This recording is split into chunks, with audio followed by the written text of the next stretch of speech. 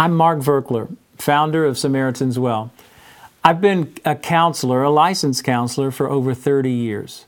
In these teachings, I'm going to teach the key things that I've used for counseling people and from a biblical perspective. The first three teachings will be on forgiving others, forgiving ourselves, and forgiving God. So first, forgiving others. Mark 12:30 and 31 says, "And you must love the Lord your God with all your heart, all your soul, all your mind, and all your strength." The second is equally important. Love your neighbor as you love yourself. No other commandment is greater than these. Love others in balance with the way that you love yourself. Some people are out of balance in loving others and not themselves. Some people are out of balance in loving themselves and not loving others enough. I'm sure you know a few people like that. So let's think about this for a minute. Jesus says, keep them both balanced. How do you forgive others if it's out of balance? You can't do it from a distance. You have to own it. It takes courage to forgive others. So think about this for a minute. For me to forgive someone, I have to acknowledge or hold close the hurt that I've felt from them and the anger. The hurt is about injustice. The hurt is about how much I have grieved, okay?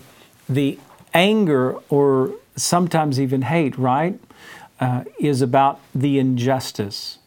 And so let's think about this for a minute.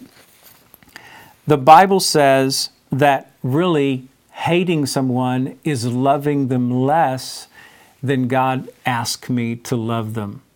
So when he says you must hate your mother or your father, your brother, your sister, yes, even your own life, what does he mean?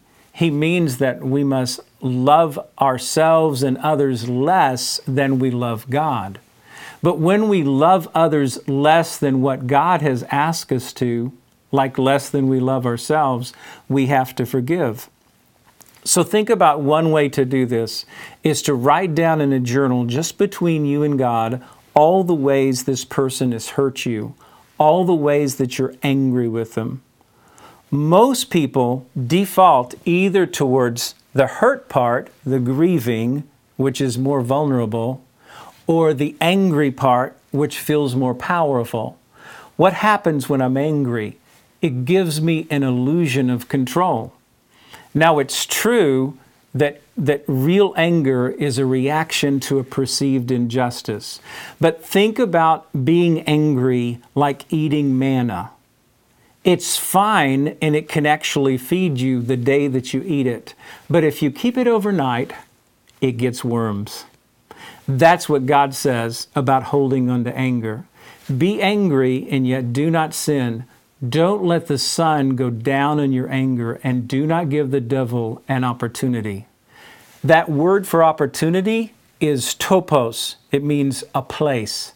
We give the enemy a place in our soul when we don't forgive someone. So how do we do it? We've written out the hurts and the anger, and we've put it down, so we've owned it, we've pulled it close. And then here's the prayer.